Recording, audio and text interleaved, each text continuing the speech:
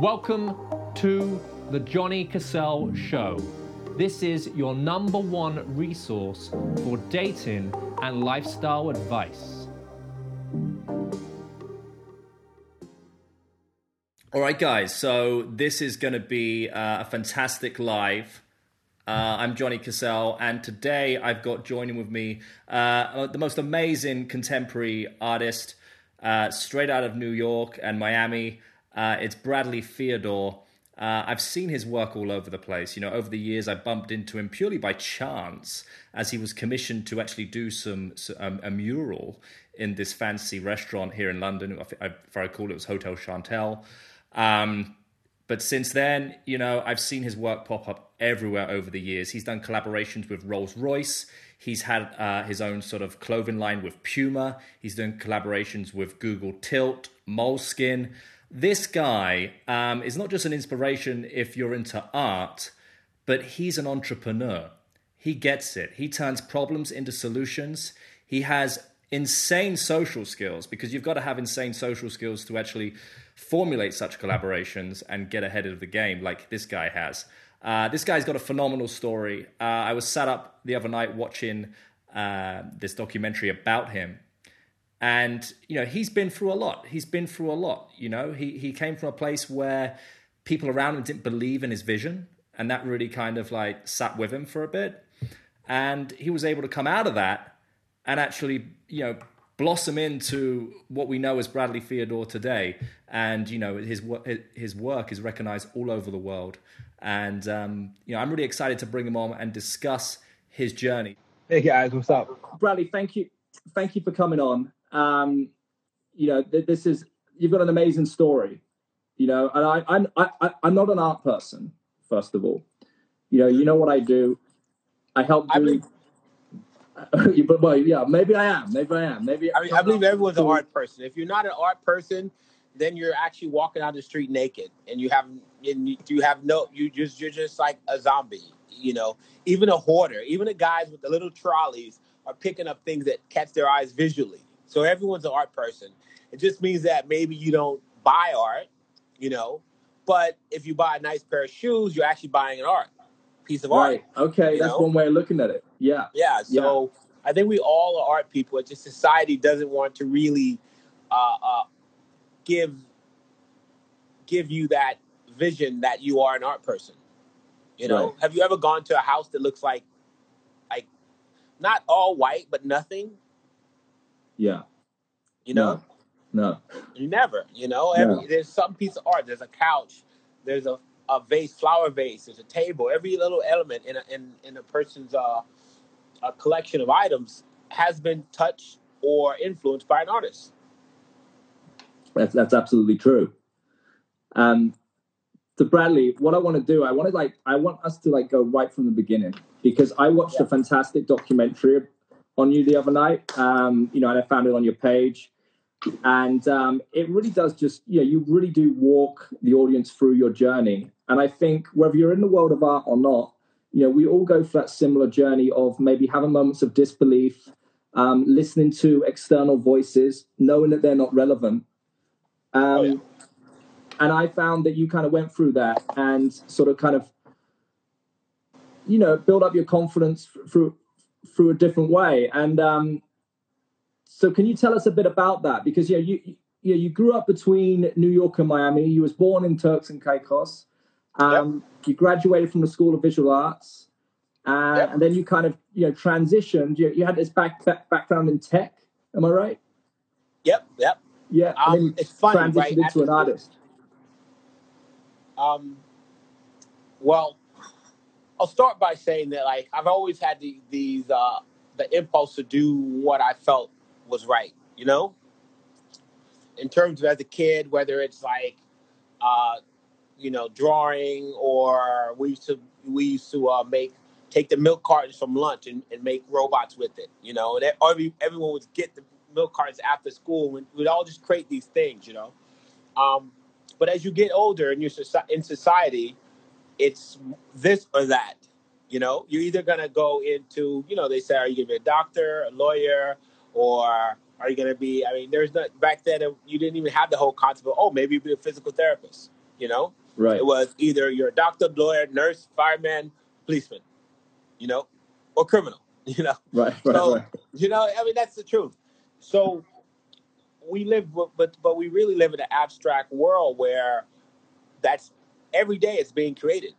Like even if you look at today compared to yesterday, it is totally different. For whatever you saw yesterday, whatever you were yesterday, you will not be tomorrow. Yeah. And this is where you, as the individual, have to kind of use what you've been accumulating throughout your life. Because I believe that we all accumulate things throughout our lives, whether it's skills, friends, situations, memories. These things play a part in who we will be in the future. Right. For example, I was talking to a buddy of mine that worked in the computer lab with me at school. And at the time, we were talking. It was me and another friend working there, and I stated, "Hey, let's start a server company and start hosting sites." You know, Yeah. and my buddy's like, "No, no, no." I'm sitting here looking at these computers. I mean, I think at the time we were using Wired magazine. I was like, "Oh, I can afford this." And my friend was very technical, so it was like, "Oh, why don't we get together? We could partner up. We could start this server company, and blah blah blah blah blah." And he was just like, "Oh no!" Every excuse not to do it. Every excuse of how expensive it would be. Every single excuse.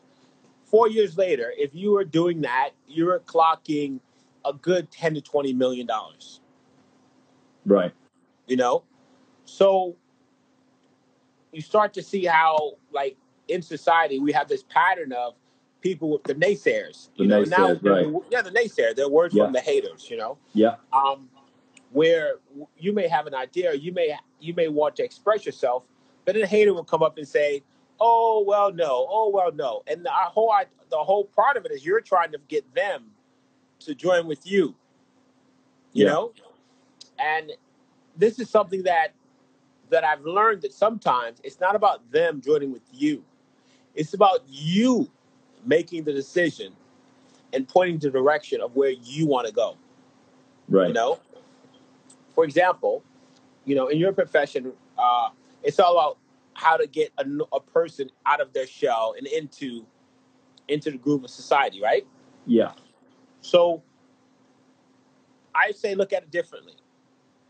You know, when people are trying to date, right? What are you actually trying to do? What are you trying to do? Well, we're trying to like make impact with someone. That's what you're trying to do. But what are you really trying to do? You're trying to make impact with someone. You're trying to connect with someone. You're trying to get something deeper rather than have a surface connection with someone. Yeah, you're trying to make a friendship. Right. But in today's society, we're not trying to make a friendship. We're trying to get laid. Well, that's a part of it. That's a part of it. No, but I mean, it's what our society pushes on us. Yes. And even in our commercial lives, in terms of work, we're just trying to get paid. Right. We're trying to get the car, we're trying to get the watch, we're trying to get all this stuff. But if we were to look at it differently, how about we just make friends? Mm-hmm. And how about in our work life? How about we just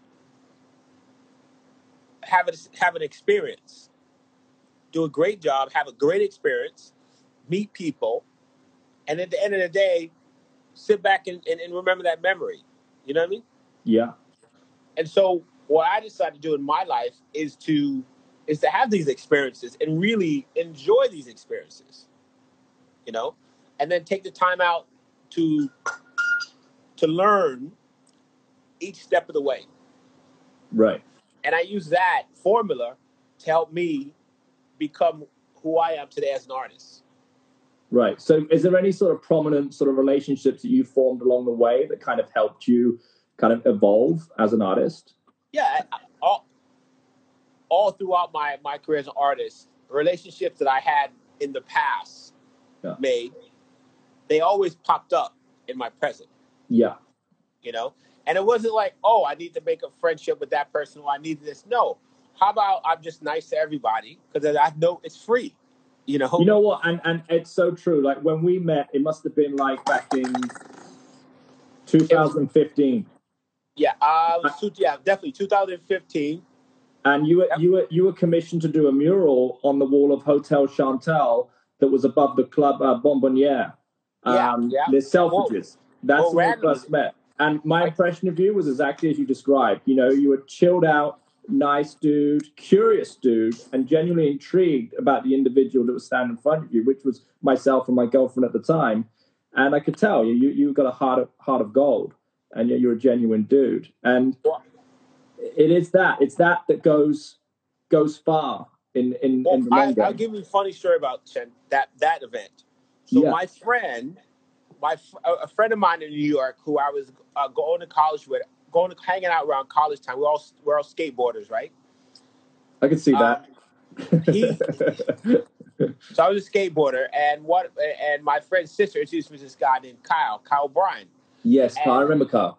so me, Kyle, we should always hang out, skateboard downtown. Kyle would ran a club called Pink Elephant, and we would always go to Pink Elephant. Pink Elephant was the bomb. We'd have Yeah, great times, partying, free drinks. You go see Kyle, he got bottles for you. So we became friends. So when I opened up my first art fashion space in downtown New York, Kyle would come by, we'd pop up champagne and hang out. And then Kyle and I had a really massive, great crew.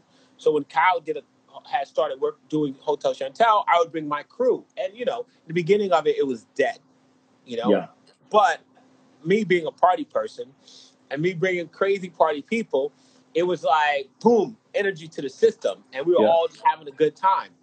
Years later, when I was going through a rough patch, I had a partner who screwed me out of basically almost everything I had. shit, I mean, I've lost I lost Lamborghini money, you know, shit. and I was Sorry, just like, that's facts.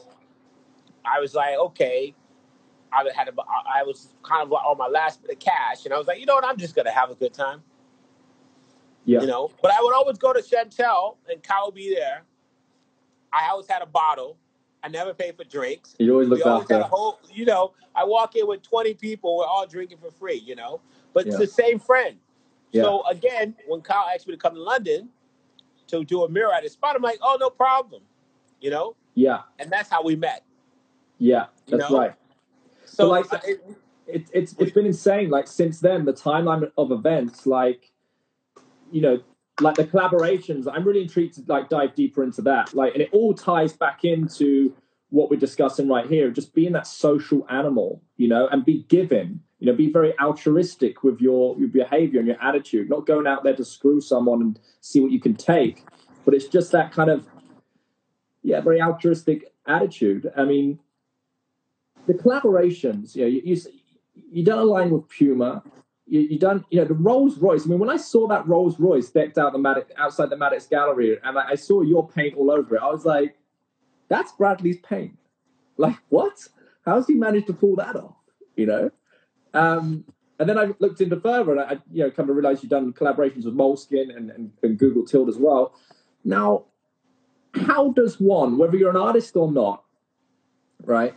Or you're someone that is whatever business, how do you attract brands to want to collaborate with you?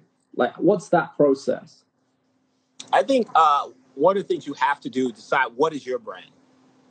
Right.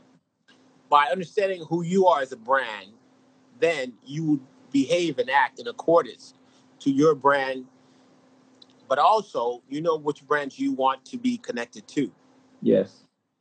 So if you're high-end rock and roll, or if you're underground chic, these little things that you're putting around yourself as your brand will will connect you to the brand that you want to be attracted to. Yes. For example, I mean, I've always been a downtown skater. I hang out with, I have a funny story. I hang out. I'm in this bar with 5 girls, right? And we're all having drinks at my buddy's bar. And this guy walks in, and he's like, "Hey, hey, hey," He's like, "Hey, can I buy your friend some drinks?" I said, "Look, these are my friends. As long as you don't do any creepy stuff, come on, you can hang with us." So he goes and he just skirts out the bar. you know. Turns out, multi. And I for mean, anyone watching, by the way, that is the rule.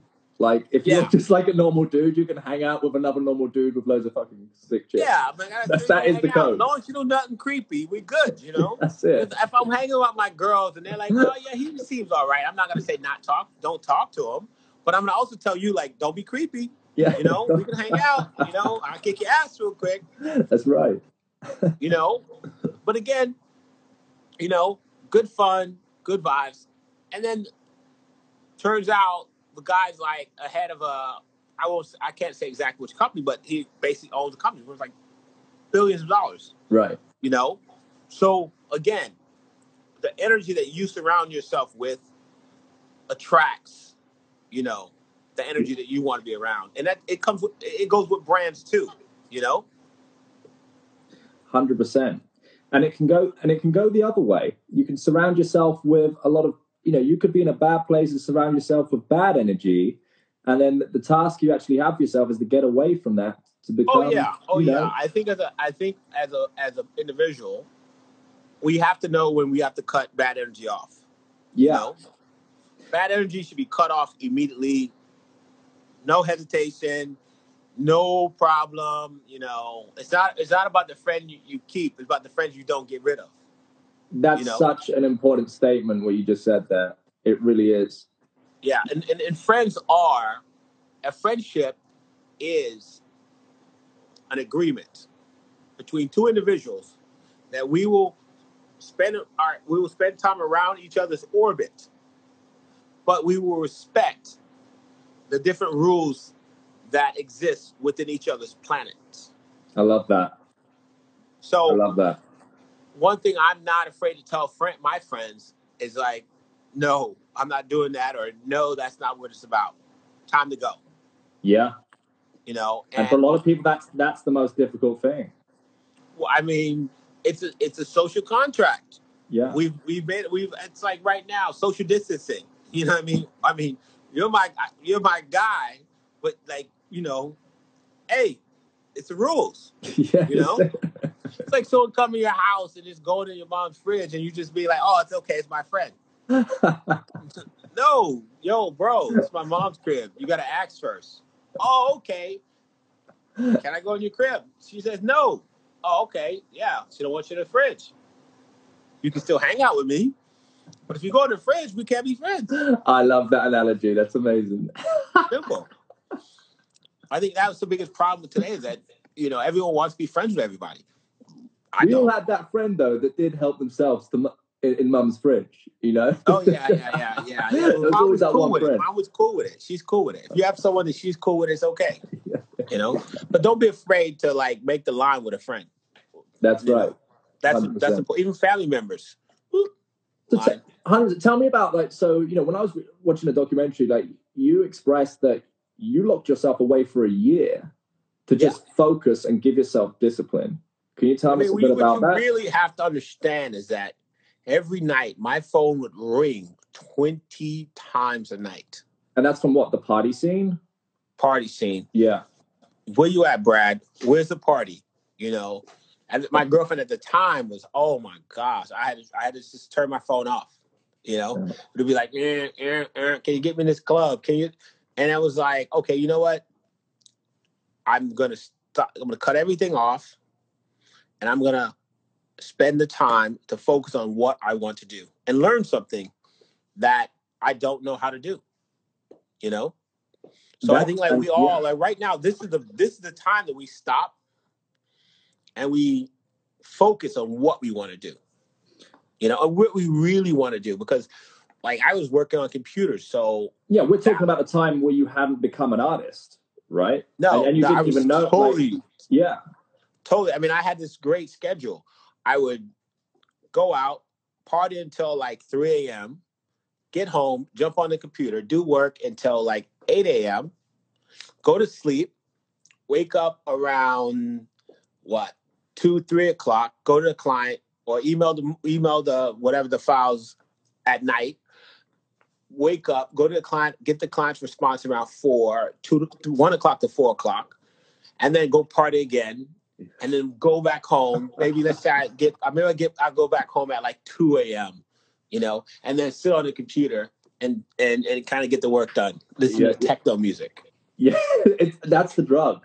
That's the drug. Yeah. Oh my God. Oh my God, it reels you in. Yeah, in college we used to work on these mainframe computers, and these were like badass computers. One computer was $250,000. Wow. And it was no interface. You had to use all hardcore like Unix scripts and all this crazy stuff. Right. Yeah, that was Red Bull, coffee, and techno music. Wow. Yeah, what an era. Hardcore. Yeah, that was a good days. Yeah, that was a good day. That's when it was like, wow, it's serious. Now it's just everything's on an app. Even you don't even have to use Photoshop on your computer anymore. You can just go on your app. I know. You can do most of it just instantly. Yeah. So you locked yourself away for a year, right? And then at this point, you hadn't really like mastered your craft. So you had what we'd say were virtual mentors, right? Yeah. So what was that? I mean, you were going on YouTube. You were looking at like how to paint. Yeah. You know what it's like. One of the things that you would learn in design school was the mood boards. Yes. So for what I wanted to do, I wanted to find my style, but there were so many different styles that I didn't have the chance to experiment because I was in a computer course. I wasn't in painting class. So I would basically imagine a video mood board, So I was filling up my brain with all these, like, from Picasso painting to Dali to Harlem Renaissance paintings, all these little things, Renaissance paintings, documentaries about this artist, this theme, this, all these little things were my mood boards. And I would just take it and learn from them and pull together a style. Right. And then you did. You come up with a really unique style. Like it was based on like skeletons. It's like Day of the Dead almost sort of style. I think and your colors, your paints are very, the selection of colors is. I mean, how did you get to that place? I think it was because at the time I felt that people, and remember I was also a part of a fashion crew. Yeah. So I would hang out with from Donnie Karen to Carolina Herrera. So at that time, fashion had became like super, super mainstream. Like underground fashion, when New York fashion we had Ralph Lauren, Tommy Hilfiger, Donna Karen, but everything became mainstream. Alexander Wang and H&M, and it was just like everyone was going mainstream, and there was no history to it, in my opinion. And people weren't even interested in the stories behind it. Great example, like Isabella Blow. Izzy Blow was an assistant at Vogue, but she was also the muse for McQueen. Right. Yes. Yes. And every item that she's worn has been worn by Lady Gaga. Wow. Everything, the hats, every piece that she's made infamous has been worn by Lady Gaga. And no one even knew who she was. That's right, yeah. So it was the idea that like people walking around and they're only seeing the outside, but they're not seeing the inside. And that is the history. And so that's where that, where that came in, where it was bringing you, into a deeper, because at the end of the day. Yeah, it is deep. It's a deep thought process. Yeah, you went through to kind of bring that up. Yeah, because at the end of the day, it's me and you. We could be just like this, Yeah. Just me and you hanging out. Someone needs to screen grab that right now. Let me see if I can do that. Yeah. So I might just talk like this for the rest of the thing.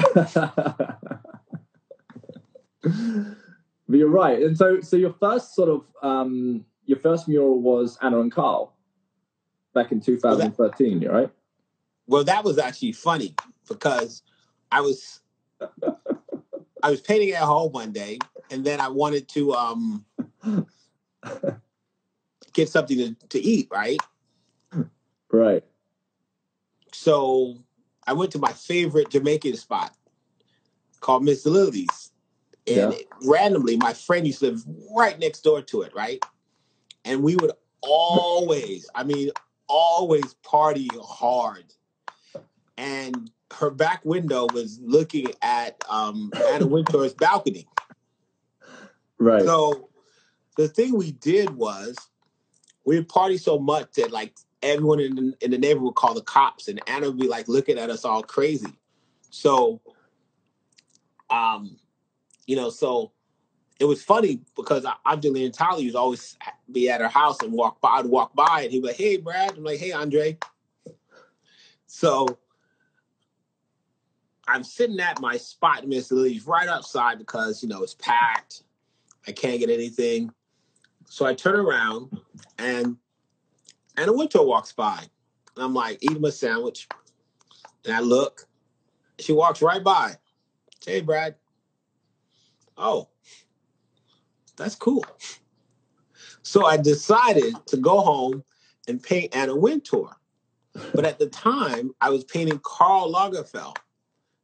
Then I turned around and said,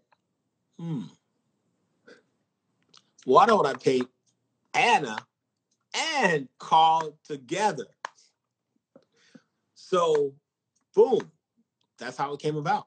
All right. Can we have Bradley back now? It's my stunt man. Nah, my face hurts. It's quite funny, I was right? believing that's who I was talking to. That's a remarkable story. Yeah, it's funny. That's how it come about? That's incredible.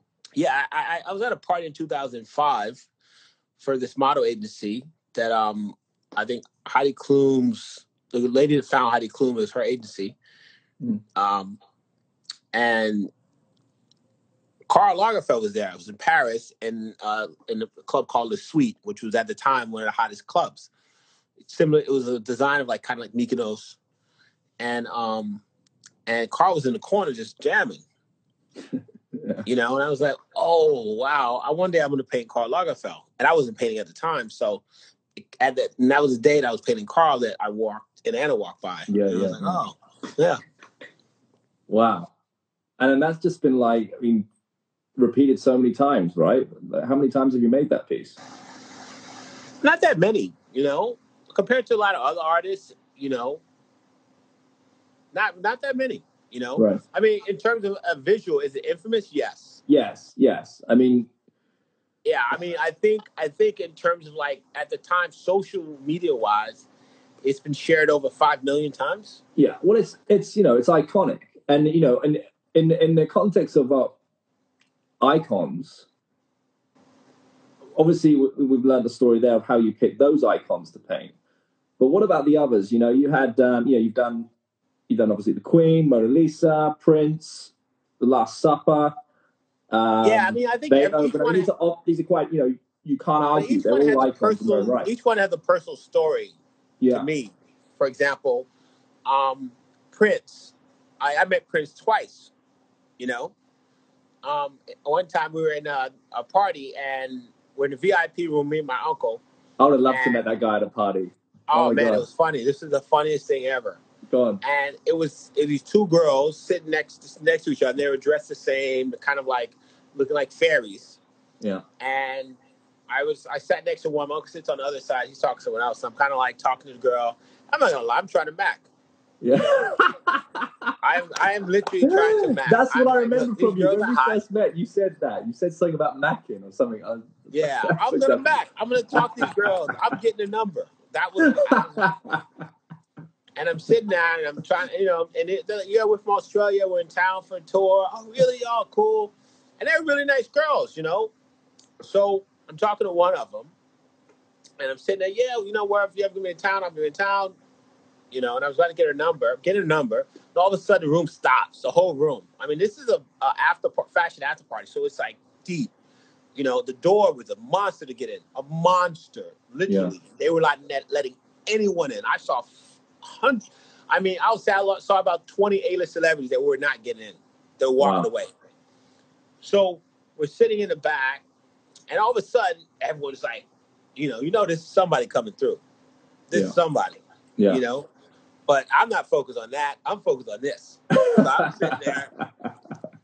So all of a sudden, they come in, security comes in and moves the space in between the two girls, you know? And we're looking around. And then Prince comes over.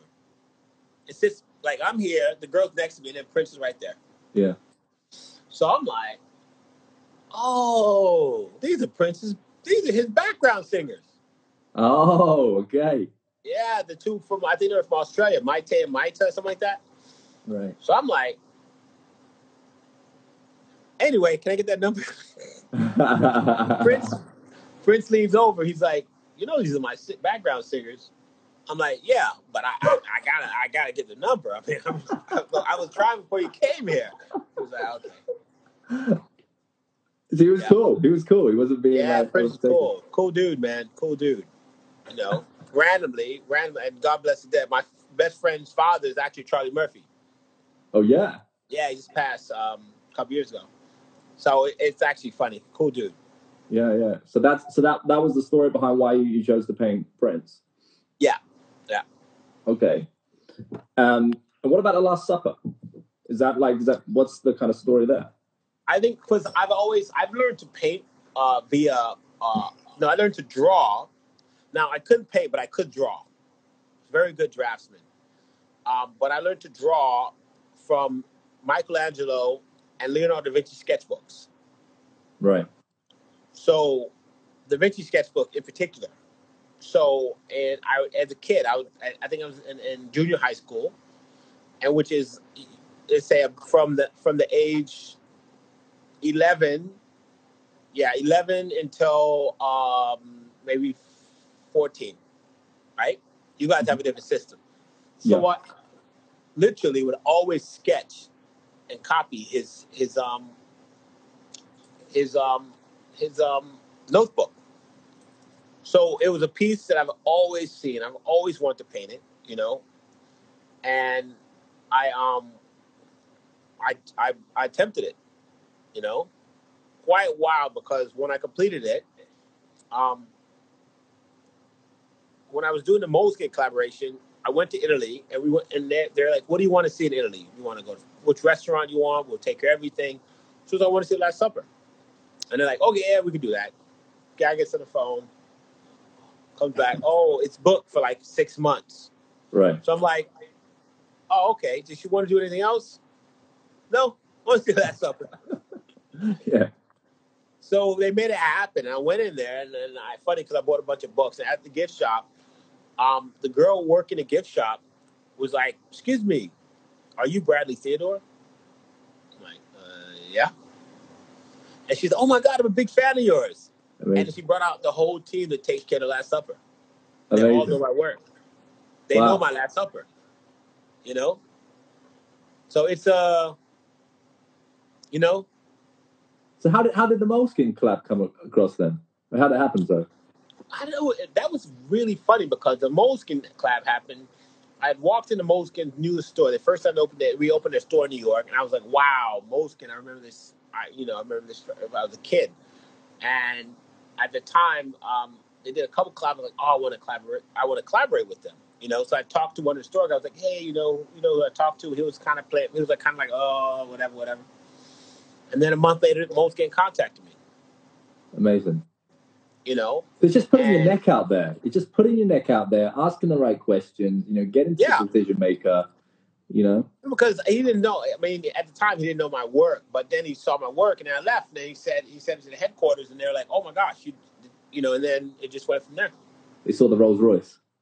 Yeah, this is before the Rolls Royce. You know, yeah. I saw an interesting question pop up. And by the way, to the audience, if you've got a question at any point, preferably do throw them in the question box at the bottom of this broadcast, and towards the end we'll actually open them up and get those questions answered. But so how did the Moleskine collab come across then? Or how did it happen, though? I don't know. That was really funny because the Moleskine collab happened. I had walked into Moleskine's newest store. The first time they reopened their store in New York, and I was like, "Wow, Moleskine!" I remember this. I remember this when I was a kid, and at the time, they did a couple collabs. Like, oh, I want to collaborate with them. So I talked to one of the store guys. I was like, hey, who I talked to. He was kind of playing. He was kind of like, oh, whatever. And then a month later, Most get in contact with me. Amazing. So it's just putting your neck out there. It's just putting your neck out there, asking the right questions. Getting to the decision maker. Because he didn't know. I mean, at the time, he didn't know my work. But then he saw my work, and then I left. And then he sent it to the headquarters, and they're like, "Oh my gosh, And then it just went from there. They saw the Rolls Royce. Yeah, this is before the Rolls Royce. Yeah. I saw an interesting question pop up. And by the way, to the audience, if you've got a question at any point, preferably do throw them in the question box at the bottom of this broadcast. And towards the end, we'll actually open them up and get those questions answered.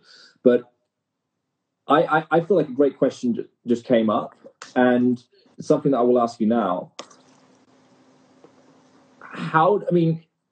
Do you see yourself expressing your art in other ways? Yeah, of course. Right. And what would be those steps, and how do you see that? I kind of believe in community building. So one of the things I'm working on now is to build a studio in Turks and Caicos. Wow. Okay. And before this thing happened, oh my God, I had this whole vision. Now it's like it's crazy. But I want to build I want to build a community, kind of an artist little retreat where everyone can come and express themselves in whichever media that they enjoy, Really cool. So I like pottery, for example. It's one of my favorite things, and so I want to create I'm creating a pottery studio. Right. So, and then I'm creating a music studio with specifically for electronic music. Okay. So your heart's still on the techno, huh? I love techno. No, I just love it. Yeah. I love electronic music. I mean, me too. Me too. It's a passion of mine. So hip hop, electronic music. Yeah. So so I think more so, but I could do this. I could pursue this on my own, right? Like I can do whatever I want now, But why don't I build a place that also allows my fellow artists to come over and relax and have this tranquil experience of regrowth? Yeah. Yeah. So, but also like in a beautiful setting that's just like so unreal. I just actually spoke with a friend of mine, this actor, and I was telling he was like, I was on my way to start it before the outbreak happened. There was something you said in that documentary about when you were getting started, you were using analytical tools to see who was liking your paintings and what locations, where they're from. What were those tools? And can you tell us a bit more about how you were using them? At the time, there were third-party tools. Now you could do this in Instagram and in Facebook. Yes.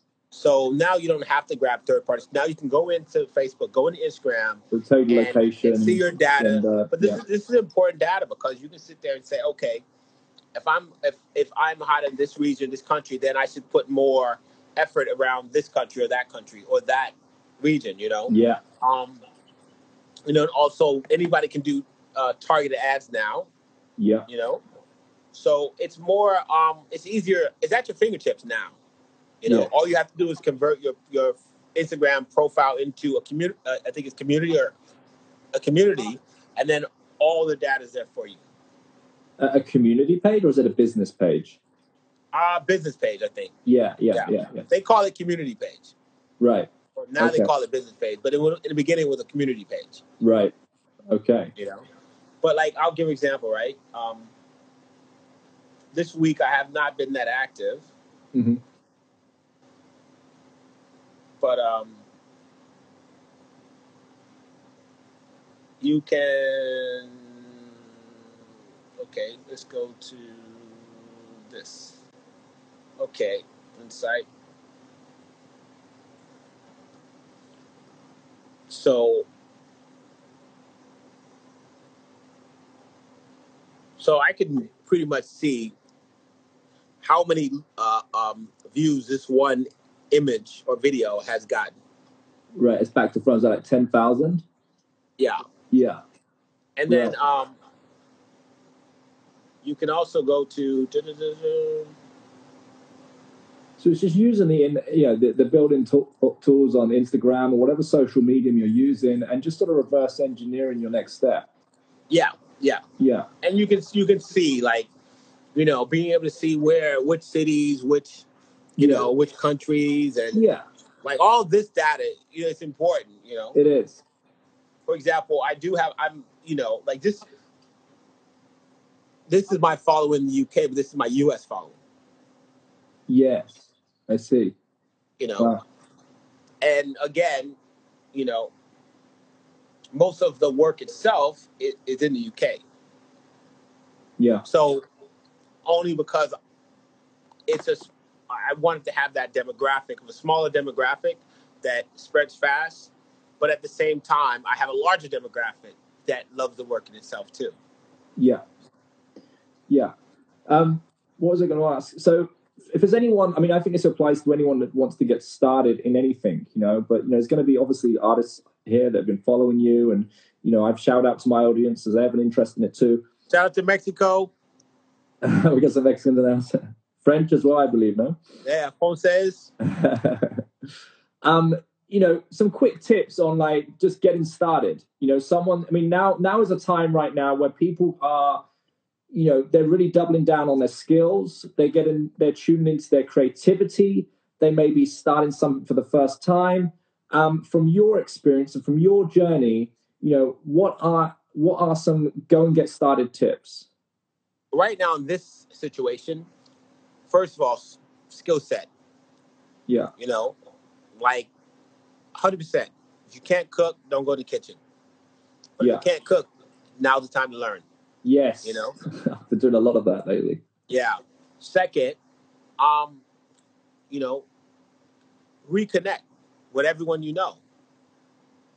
because right now, everyone's at home. There's people out there that are sitting at home and no one to talk to, and want to talk to somebody, but maybe you're not reconnecting them, or they're not reconnecting you. So right now is the time to reconnect with everyone. And they're friends that, like, I just head up to with a friend of mine today. I was like, hey, what's up, brother? How you doing? Just reconnect.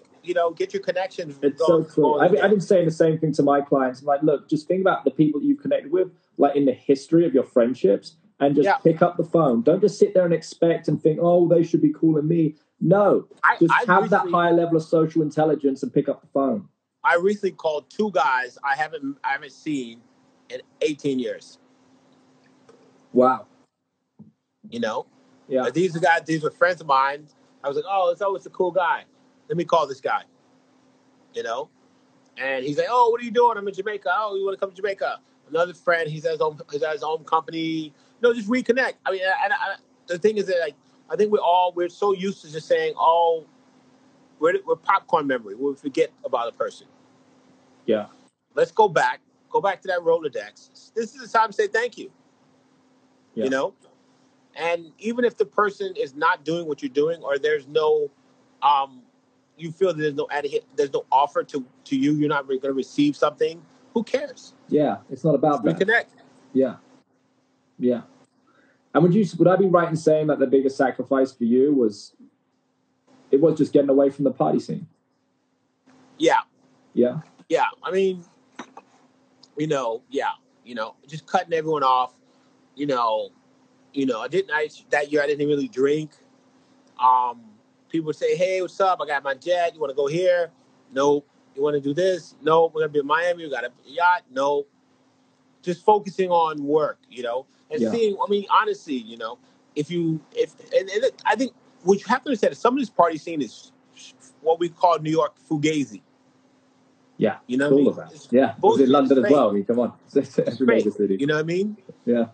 It's like a Gucci with the C going in, like Nucci. It's like Nucci, Fugazi, and it's a lot of these people just looking to hang on to something and don't have, they're in their head, Yeah. We can all live in our head. And one thing I can tell you, have to stop living in your head. Yeah. Well, that was your biggest shift, right? Yeah. Yeah. Get out of living in the head and go directly to this is what's happening.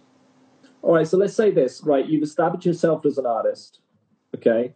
You've had a few successes. Now, what would your answer be to someone that's looking to scale? Well, that's when you really start to look at global growth. Right. So, and you could say global growth can be local. Mm-hmm. If you're like, for example, if you're a guy that you're in Manchester and you're trying to scale, then that means that you're going from Manchester to Leeds to London. You know what I mean? You're starting to widen your network. For me, I mean, it was different because I lived in New York 20 years. I knew everyone. Yeah. Like literally, like from the bouncers to this to that to that. So all it was more so me just opening and reconnecting and growing slowly. And actually, when I started painting, no one knew it was me. They knew the work, but I used a different name in the city. So when they saw Bradley Theodore, they never knew. They're like, "Who's Bradley Theodore?" So it was kind of like it went from like something super local to a local global because I was able to say, "Hey, talk to this person, tap into this, tap into this, tap into this," and then spread it. Right. And what was that like? That was just like opportunities to have your like work exhibited. Yeah, but remember, I said no. I said no to everyone for 2 years. Right. So it wasn't about. It was being able to say, I want to walk down that hill and choose who I talk to. Right. I want to be able to say, because I've already gone through that, hanging out with everyone. Now it's like no one, and let me choose. And that's how you're going to get the collaborations with Puma, Rolls-Royce, Moleskine, Google, all of these top brands, because you haven't dirtied your brand with the people that came to you first, and you just thought yes, yes, yes. You waited, and you were being selective with, and you understood what you wanted in the bigger picture. I love that. I think it's very important. It's very easy to say yes at the early stages, I guess. Oh yeah, very yeah. good That's one discipline. of the things when and I've seen this happen to a lot of artists. They get stuck when they're doing one thing because they said yes too many times. Yeah. Like they'll come up with a concept and they'll go, "Oh, I want to do this." Someone said, "Oh, you want to do this? You want to do this?" And now they're known only for that concept. If they didn't allow their work to actually grow in the minds of others, Yeah. When people see you as this, and now they need them to see you as this and this, but they don't have the time to grow. Oh, this is such an important discussion we're having now in the subject of if you have a brand, how to protect your brand, and it's because you are a brand, Yeah, I mean, I've been offered millions. I told you honest, I've been offered millions of dollars. I've been offered, someone walked up to me and was like, "Yo, we want to do this deal with you, blah blah, $500,000." Yeah. I said no. Wow, that's balls. Balls, brother. Yeah. No, I mean, honestly, yeah, I said no, because if you work, let's say I'm working with a good brand, why am I going to turn around and work with a brand that's not as known as the brand I'm working with already for, I'll make $500,000, but how long does $500,000 stretch after taxes? Yeah. I love your thinking. Yeah. And once I stretch it, then after taxes I have 250. Then I might as well just kept on working, and I would have made the same amount without the tarnishment of my brand. Yeah, that's it. It's that tax always gets you. Yeah, taxes. Woo! Corona and taxes. Fuck your life up. They don't discriminate. They don't care. They're going to come for you. They don't care. This has been a great conversation, Bradley, so far. What I'd like to do now is potentially open up for questions from the audience. So I'm just going to click on this question box here and see what we've got. Oh, turn the camera around. Right. Okay, here we go. What would you tell your 25-year-old self? Take an accounting class. Okay.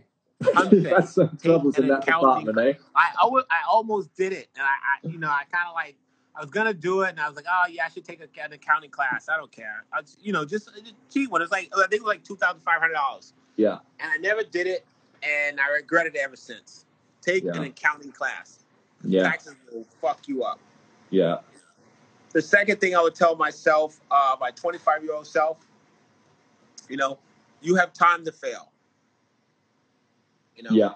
You can fail now and turn around. And I actually was talking to a guy, this guy was like 6 years old. And, he was talking about, no, everything's changed, blah, blah, blah. I'm like, my man, you're 60. You have time to do something else. You just have to choose. Yeah. For a lot of people, that's very hard, I mean, we had Hassan Moshedi on here the other day, and he talked about this word pivot. You don't see yourself as a failure, you just pivot, Yeah. And I really like, for a lot of people, like that, just that little bit of language really opens up opportunities, Yep. to be able to do something new for the first time, as opposed to dwell on the fact that they didn't complete, that path.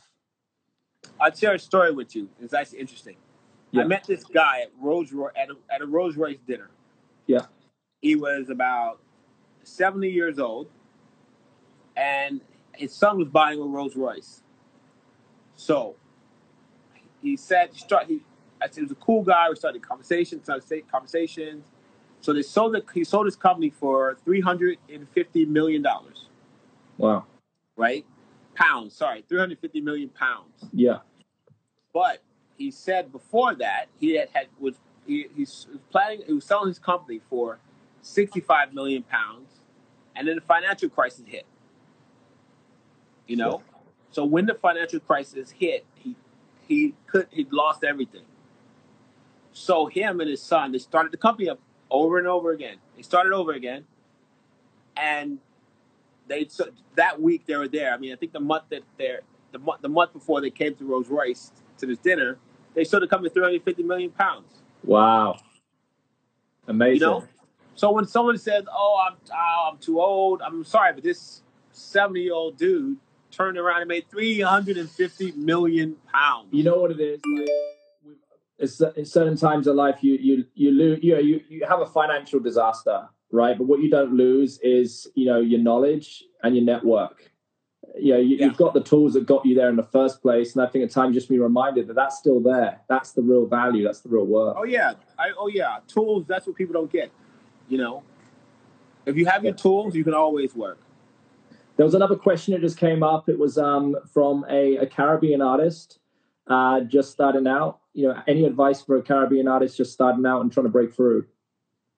Well, I think people, as an artist in the Caribbean, right? Okay, no matter where you're at, you have to know your market, right? Once you know your market, right? So if you're in the Caribbean, you know that your economy is based on tourism, right? Right. Then after that, you know that certain amount of people come, because every Caribbean country does a census on how many people come into the country. So this is where accounting comes in. You go and you say, this island has about 250,000 people coming a year, right? Yeah. From 250,000 coming a year, everyone is going in with expecting to spend about $500 to $1,000 minimum, right?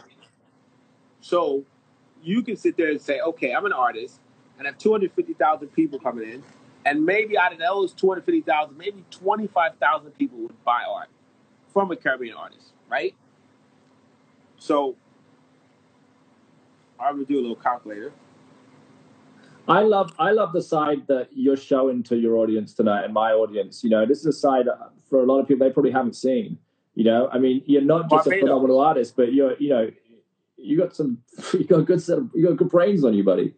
Oh, if you don't have a good brains on, you know that you'll end up in the gutter. Yeah. But check this out. You have 50,000 people that would spend 25,000 people that would come to that would spend about maybe $150, right? So, okay, within your market, you potentially have $3,750,000 that are floating there. Just floating. That is not spent on your work. That's right. You know, every year. So basically, like, if you were to say 10 years of this, there's a pocket within 10 years, there's a pocket of $37 million that you could access. Right.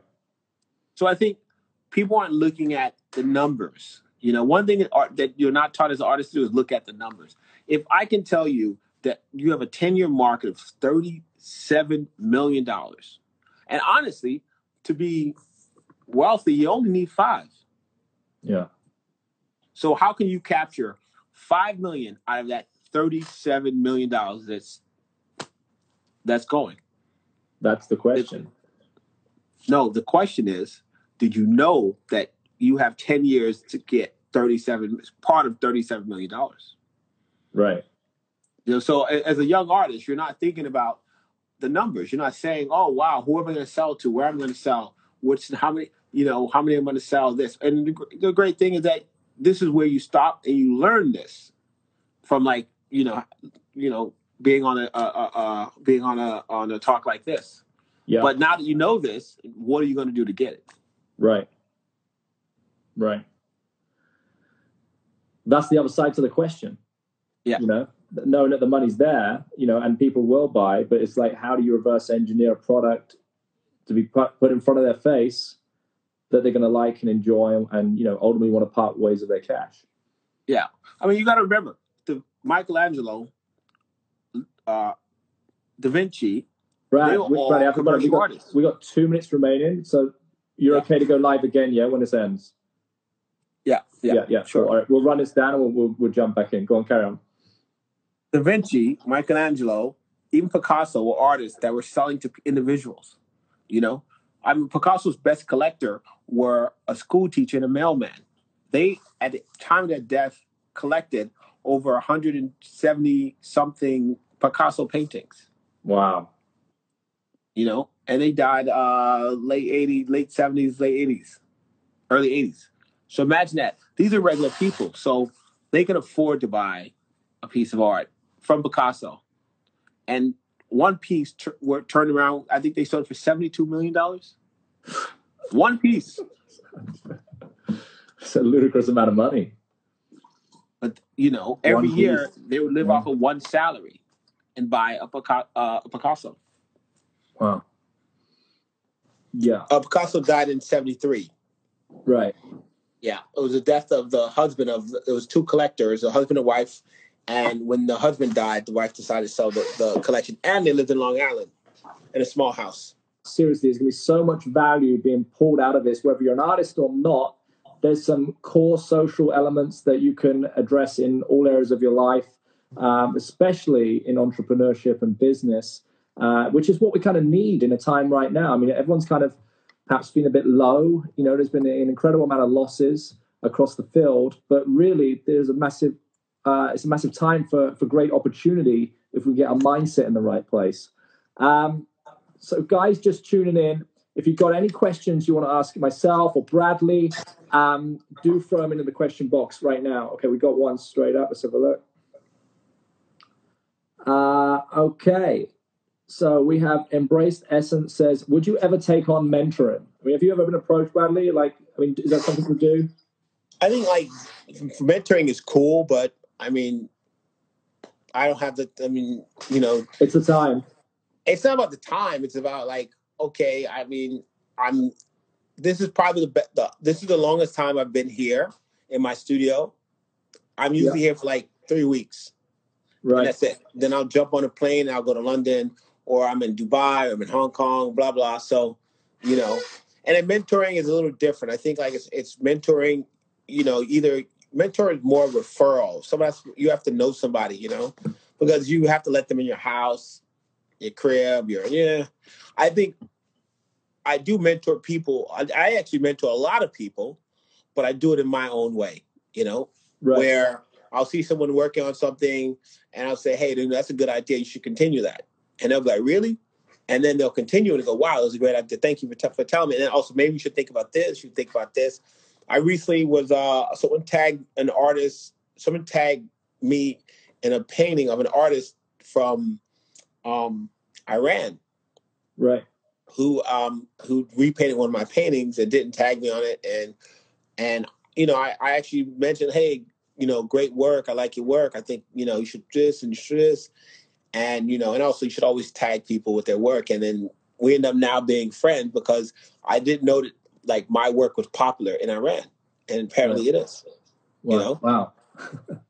Those statistics weren't showing up on the analytics, no? Oh, no. No, but it's this thing as an artist, as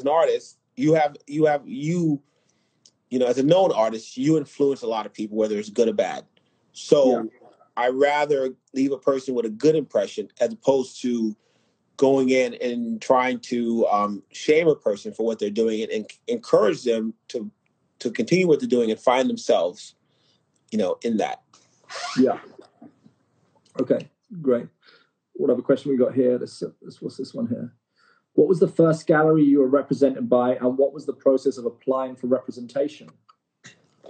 The first gallery I did a show at was a group show at Pop NYC, which is off of Bowery and now it's off of Bowery and Spring Street, and it used to be off of West Broadway and Houston. And it was a friend of mine had a friend that knew the owner, and he suggested me to do something with them, and great relationship with them now. I mean, I send them work, and then I did a show at ACA. Again, a friend of mine introduced me to the gallery owner's son, and now he now runs the gallery, Casey Bergen, and ACA is one of the oldest galleries in America, about 80 something years, Again, and he was like, "I don't know, Brad. I don't know. We don't represent new artists like that." But he later on called me back and said, he would like your stuff. Excellent. I got a question for you, and this might resonate with people that might be on the feed right now, and they might find themselves to be good at their craft, whether it's art or something else that's creative. What kind of I know what I would say, but what words of encouragement or guidance would you say for people to overcome their social anxiety, as it were, to talk to the necessary people that could perhaps open doors for them? Okay. One of the things, actually, was a film that helped me out. Okay. By the last film by George Orwell before he died. Okay. Right? Legendary filmmaker. And the thing about his films is that they dive deep into human psyche. Yeah. His first was actually a radio show, which was turned into a film, which was War of the Worlds. The fact is that you can tell somebody that it's something that it's the end of the world, and they look out the window, and everything is fine, but they're listening to the radio, believing that it's the end of the world. Right. Right. Well, that's very fitting for the time right now. The film that he did, his last film, was called Original Fake. Okay. And it's about the art world. And you learn one thing from that film. Everyone who says they're an expert are not an expert. Right. So, in reality, unless you're talking about a skill set, now skill set requires you to read or study something. Right? Give an example. That skill set doesn't make you an expert. Right. Understand? Right. So whatever job you're doing, whatever you're doing, when you enter, let's say, when you meet someone that is in that industry, they have a skill set. Look at them that way. There are few experts. Most experts in any field retire early. So they don't want to do it anymore. They're like, I already know this. I'm out. I'm on an island. But it's the truth. I'm moving to an island. I was planning on being an island this year. I would be like, I'm done. I'm good. I'm on an island. Leave me alone. Right. So when you're walking up to a person and you're walking up to them because they have a skill set, you understand? Yeah. And once you understand that, then you're able to communicate with them and tap into their skill set. You're not afraid to ask them what they know because guess what? They want to tell you what they know because that's the only way that they gain their relevance. So don't be afraid to ask questions. Yeah. Once you ask, I mean, if you're sitting there and you're working, and let's say you go to a lecture, the lecturers they're there for people to ask them questions because normally they're in the office and they're bored and no one gives a fuck about what they do. You know what I mean? They don't give a fuck. No one cares about this fucking guy whose speciality is knowing whatever about a ledger. No one cares. The kids don't care. The wife don't even want to hear that shit. It's the truth.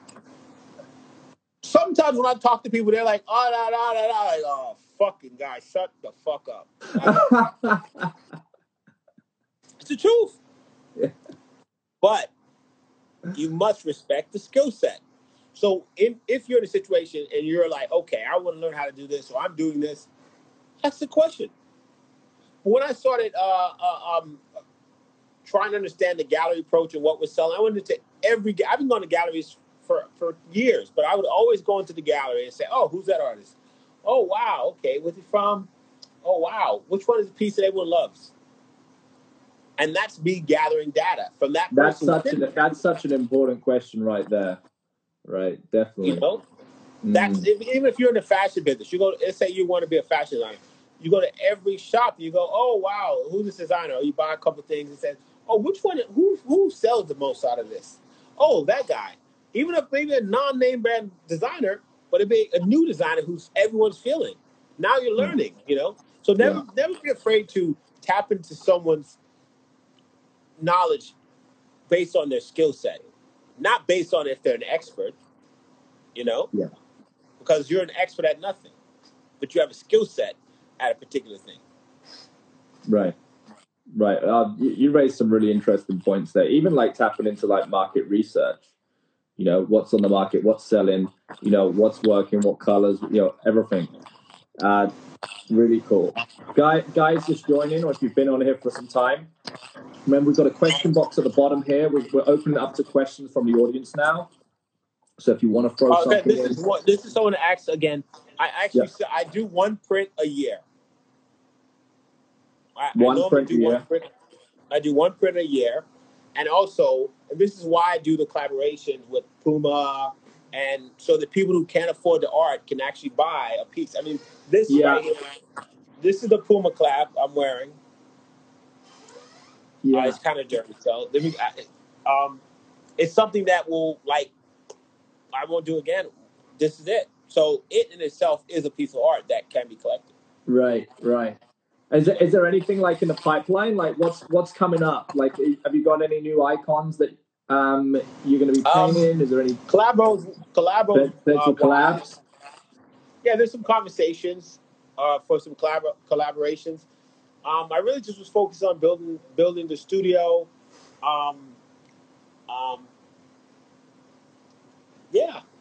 Focusing on the studio, and then I have a couple collaborations that I can't say. So what do you do? Now you're established, you're making decent money out of this. How do you celebrate your wins? I mean, the thing about being an artist is that the worst thing you can do is celebrate your wins. I mean, you can live well, but not too well, and you just don't. It's just bad luck. Right. It is in America. Every artist that has done it has so you kind of focus on the work and creating more work and more work and more work and better work. You know, you don't sit there and you don't stop on your laurel. You don't just say, "Oh, I've done it. I don't need to do it again." No, because you need to do more. You need to make it better. You know. Yeah. So every painting has to be another painting that's better than the last painting. You know. Yeah. Yeah. It's like a musician. You're only as good as your last hit. Right. You know. So in a way, as an artist, you have that same thing. There's a point where you reach an infamous status and you can kind of relax, but I'm not at that point yet. Right. You know. And again, you're on your way. You're getting there, man. Jesus, you're doing all the right moves. No, there's some. There's a lot more I have to do. Yeah. And when you come back to the UK, well, no time soon, but like. No, I'm not going anywhere. Anywhere. I literally only go. I literally only hang out with like 2 quarantine groups, and that's it. Yeah. You know, I don't go. I'm here, and then I'm gonna go to the Caribbean. Yeah. And they're gonna quarantine me for 14 days. Yeah. Yeah. But right now, I'm working on a piece for a client. She's waited about 2 years for this. So I'm just starting right now. Okay. What's actually one piece, and it's going to be 2 because she wants one for her office. It's a portrait of her. Okay. Yeah, it's not started yet, you know. Amazing. Well, Bradley, look, I mean, is there anything else that you wanted to add on? No, I think more so. Any other questions? Yeah. So we'll scroll through. There was a question about why do you choose skulls? I mean, I know we kind of went over that like on the first part of this, but feel free to share. I think with skulls, skulls are they're honest. You know, it's like, would this guy lie to you?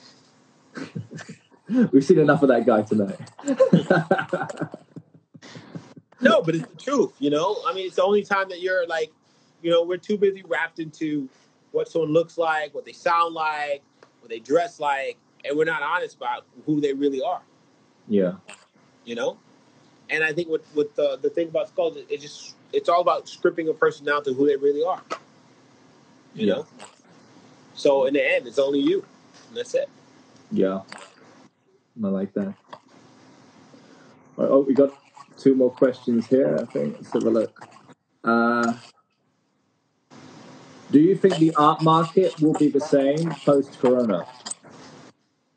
The thing that most people have to realize is that the art in itself has, I mean, technically, art is the longest, highest valued investment in history. It's art first, then real estate. Right. You know, and then gold and diamonds, et cetera, et cetera. But art is, if you had a Roman sculpture, if you had a small Roman bust that you inherited from a great uncle, does that value go down?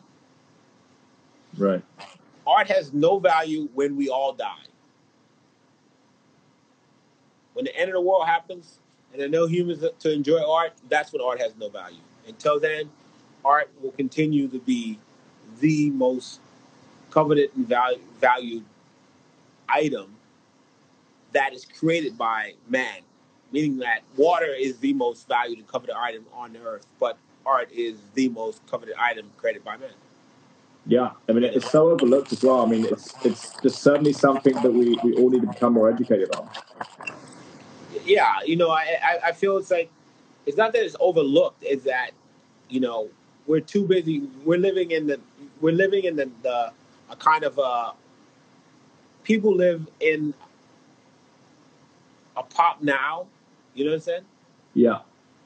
It's like where everything is taken for granted. Yeah. So no one can really, unless you really understand art, then you can really see it. The next question. I'm an artist with a bachelor's in art studio and graphic design. I've studied for a few years now. What shall I do next? I think was the end of that question. Well, every artist should do one thing first. you should log on to Khan Academy and study economics. You know, that's the That Khan Academy, that's a free academy, right? free academy. Yeah. Finance and economics. You know. Yeah. Second, you should decide. You should look at artists that you like and mimic yourself after their behavior. You know, not their style of work, but how they treat their work and how they go about doing their business. Right. Yeah. Success leaves clues. We got ACA over there, ACA galleries. Sure. Yeah. How did you experience? What did you say? How did your experience teaching and also in the fashion music industry in New York City like shape your trajectory? I think one of the things that I learned from the music industry and fashion industry is you learn when to pivot, and then in music industry you learn to keep your ear to the street. Interesting. That's a very good answer. You know, and what I mean by street doesn't mean like you have to be hanging out in the hood. No. You know, but you keep your ear to what's moving the people. What's the trend? You look, see what's the trend. You know, I mean, Andy Warhol reinvented himself 3 times. Yeah. You know? So it wasn't that Warhol didn't, he was done. He just kept innovating because he was there. He's like, oh, is that hot? Oh, okay. He kept his eye out there. I think as well, like maybe a fear would be of transition into that new identity. You know, shedding that skin. I can sense that would be what would hold a lot of people back. But I guess what we're discussing here is the consequence of not doing that is you're not going to be relevant. Yeah, and when you're not relevant, you're that crazy, stinky uncle in the corner of the room. You know, Uncle Stinky. All right, we've got a couple more questions that have come through. Okay. How did you increase the visibility of your art in particular outside of galleries? Oh, actually, I was visible. Before I joined the galleries, I was visible. Because of the street art?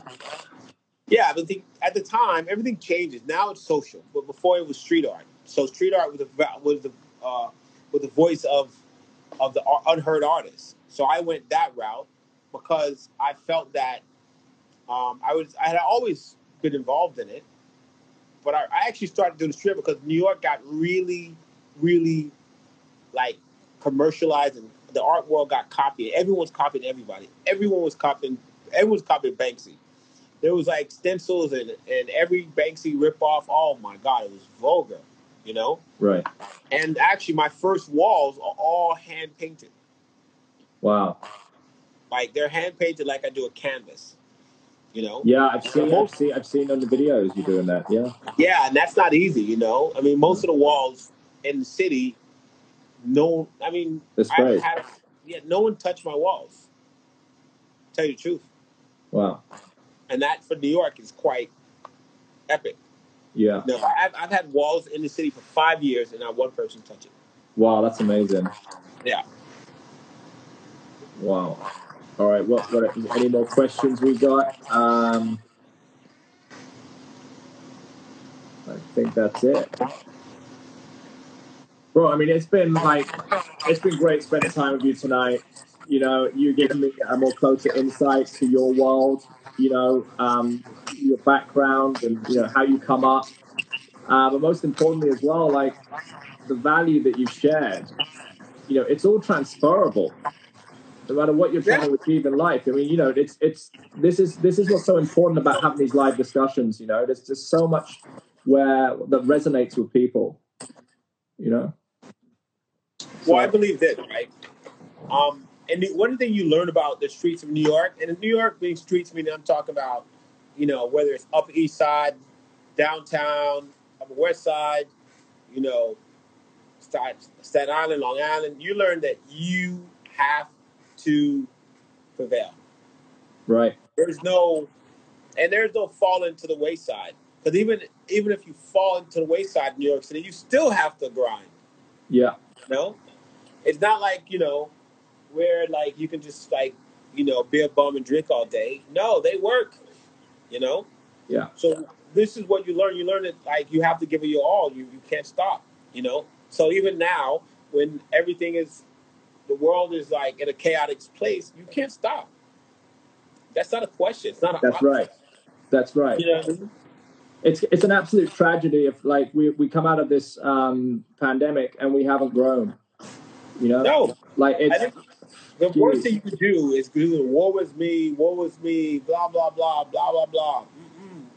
No, you can't do that. That's the worst. What Bradley, you do?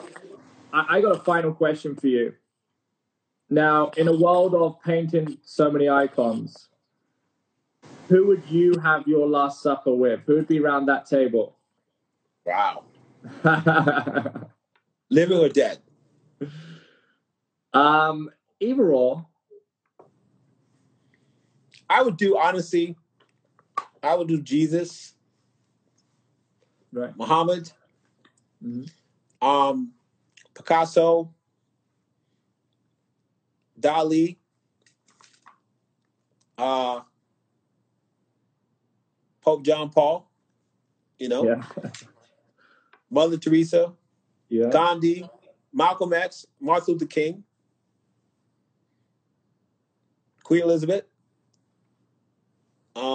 Yeah, a couple of people. Excellent. Yeah. Excellent. A bit interesting table. Yeah, it is an interesting table. It'd be a vibe. Yeah. I got my brother from Bahrain over there. What's up, brother? Excellent, man. Well, look, Bradley, I'm gonna wrap it up. Look, thank you so much for sharing your time with us. It's been fantastic. I know a lot of people got a lot of value from this. Anything coming up or anything to look out for? Wow. Well, I would say that I'm gonna release a shirt. For all the a lot of my fans are at home and they just for giggles, That's nice. Yeah. Yeah. Okay. And some other stuff. And when will be a release date on that? Well, I don't know. As soon as the printer works. Right. Yeah. Okay. As soon as we come out of quarantine. All right. But until then, I'll just work on the paintings. Yeah, well, you're doing a great job, buddy. Seriously, you're killing it. And I'm blessed to be able to meet you in the circumstances I did, and then see your work just pop up all over the place. The universe, man, brings us together. It certainly does. And a thank you to the audience as well that have tuned in tonight. I hope you enjoyed it, and stay tuned because we have a guest on every Tuesday. So thank you, guys. Yeah, 100% appreciate it. Awesome. All right, thank you so much. So there you have it, guys. I mean, that was a fantastic broadcast with Bradley. Wow. Like, that's the first time I've really sort of dug into his brain and kind of, just kind of discovered the genius behind the brand, really. This guy had some nuggets, whether you're in the art world or not, there is stuff you can instantly go and apply. I'm doing these broadcasts right now to inspire, to lift people up, to encourage people to go out and try something new, perhaps for the first time. There has been no opportunity like this before, right, in our lifetime. And hopefully we won't be in a situation like it again. But we want to come out of this pandemic, with growth, right? So if you're thinking about being creative, you want to move in that direction, move down that path, now's the time to start. If you're thinking about starting a business, now's the time to start. If you're thinking about building up on your daily life and your skills, now's the time to start. Guys, thank you again, and God bless you, and I will see you again next Tuesday. Adios. If you enjoyed the content, follow me on Instagram @London Dating Coach.